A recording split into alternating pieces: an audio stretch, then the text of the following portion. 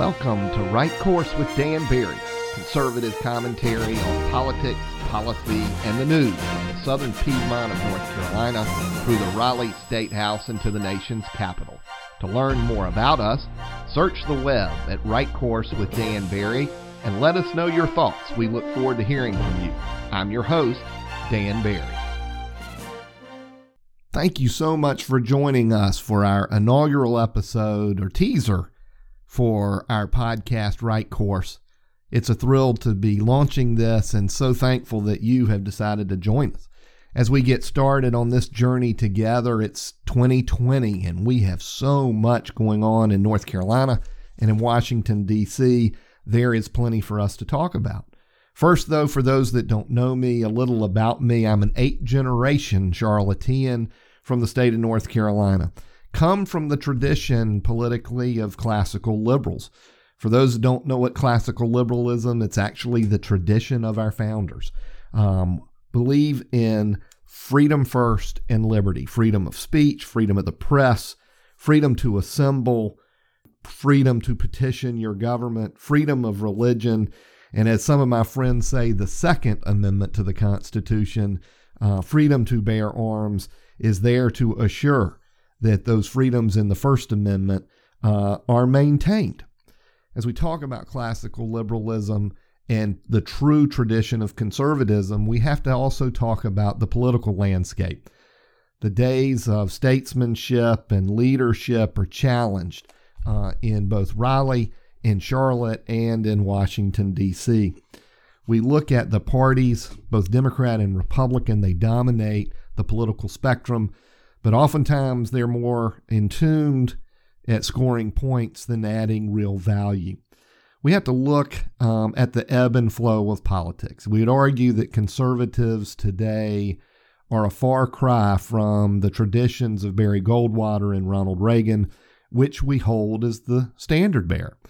When you think about conservatives today, I like to tell people, I'm a Republican because I'm conservative. I'm not a conservative because I'm Republican. Parties ebb and flow over time. In 2020, we could argue that many of our elected leaders are more in the populist nature and wrapped in conservatism than in traditional conservatism. Look at the role of government. Those of us in the conservative movement have argued for generations that we need to work tirelessly to reduce the size of government and specifically the scale and scope and the way that it interacts into our daily lives and frankly takes more and more control over that which we do. As we look at my political theory or optics, I call out 4 primary readings. And we'll talk a lot about my book list, which you can find on my website, Right Course with Dan Barry, and you can Google that. But when we really start to think about the nature of government and the relationship the government has with the governed, we really need to look at 4 primary documents. The first, the Declaration of Independence, of course. The second, the U.S. Constitution and its amendments. Third is the Gettysburg Address, and fourth, Lincoln's second inaugural.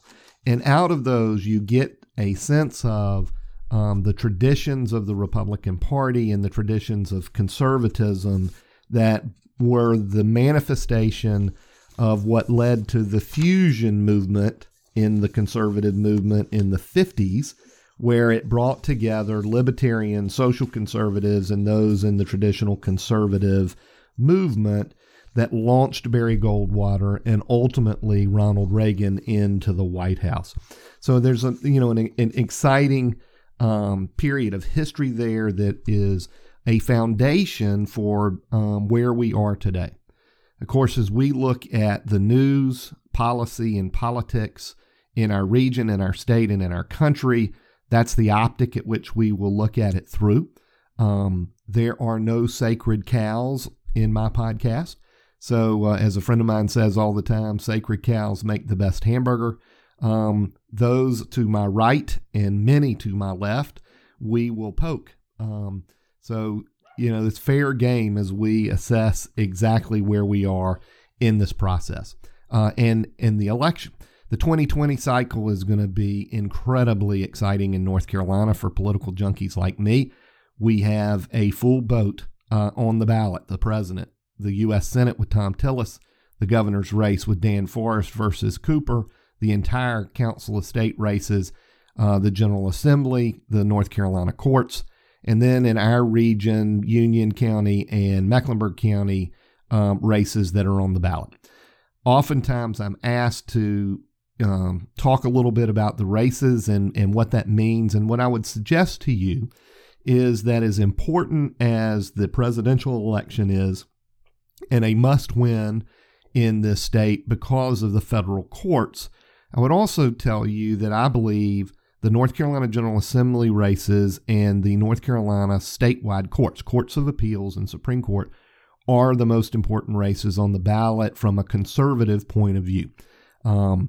We have a very busy post-census period for the North Carolina General Assembly. They will begin the process of redistricting, and in 2021, we will also begin the process of reapportionment.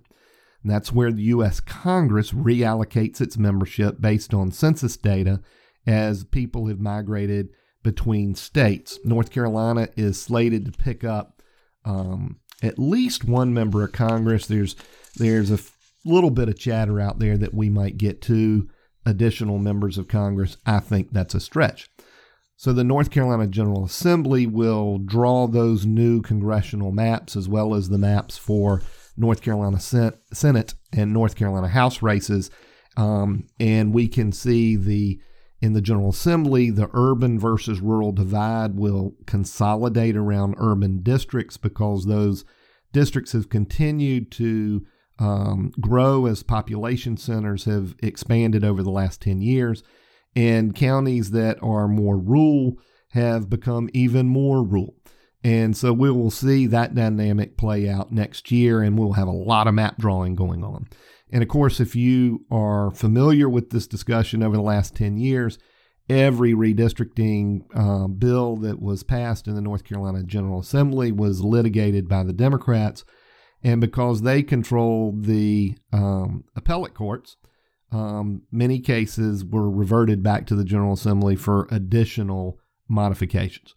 There's a fair amount of pressure being applied to create nonpartisan redistricting commissions. I would tell you that I'm not a fan because I don't believe there's any such thing as nonpartisan. Bipartisan, yes. Nonpartisan, no.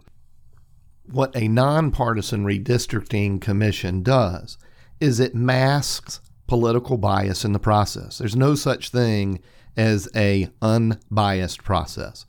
Bipartisan, absolutely. Nonpartisan, it's simply not the case. What a nonpartisan commission effectively does is it creates a false sense of security to the public, that there are no biases in the process. Map drawing or redistricting is clearly a legislative function where it should be. So we've got a ton going on. I am a rabid reader. It is a joke with my family and my mother, as I rarely cracked a book in middle school and early part of high school. And we now read 5 or 6 newspapers a day, multiple blogs. I hit 4 or 5 significant websites, and that material I'll be sharing with you guys. So as we look at the podcast and my plans moving forward, my goal is to have 2 short episodes a week, which will be kind of politics in the news. What's going on in our region and in our state and in Washington, D.C., and a little editorialization on that from the conservative point of view. Material will come from, obviously, the newspapers, but I'm also add in stuff that I pick up from organizations like American Enterprise, the Heritage Foundation, Club for Growth on the D.C. side, the Tax Foundation, of course, and then in North Carolina, the John Locke Foundation and Civitas are excellent providers of information on what's going on in Raleigh and what it might mean to us.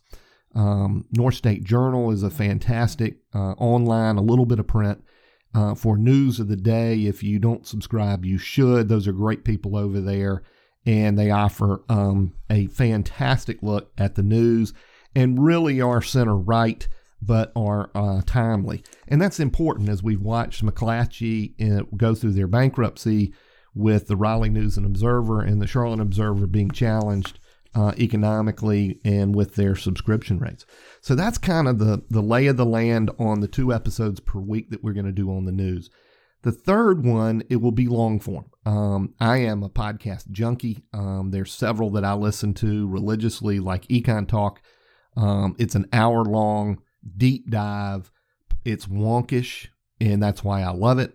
But we will, once a week, try to have either considerable information at the policy level, bring policymakers on, and bring candidates in that want to talk about what they see as they travel the state, the mood they feel or see on the street, and what they plan to do when they get elected. And so we will reach out and pop open our Rolodex and bring a lot of those folks on. Of course, you'll continue to see my twice a week news debrief as we go through that.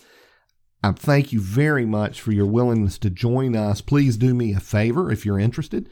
Wherever you are getting your podcast from, please subscribe to Right Course with Dan Barry and invite your friends to join us. It's going to be a great ride, and I look forward to spending this time with you. If you want to reach me, please go to my website. It's Right Course with Dan Barry. There is a register tab there, so you can get email from me. My blog is there. There's also clips of the media work that I've done over the last 4 or 5 years. So whether it was WCNC or Spectrum News, those broadcasts are located there as well if you are interested in seeing other comments that I have made. I look forward to this opportunity to be with you. I hope you find it valuable. I'm excited about it and look forward to the months and years ahead. It's great being with you. Thank you for joining me today and much more to come. Thank you for joining us. Please subscribe to our podcast through your provider and invite your friends to join us. Of course, look us up on the web at Right Course with Dan Barry, where we have additional content, blogs, and other items for you. We look forward to seeing you again, and make it a great week.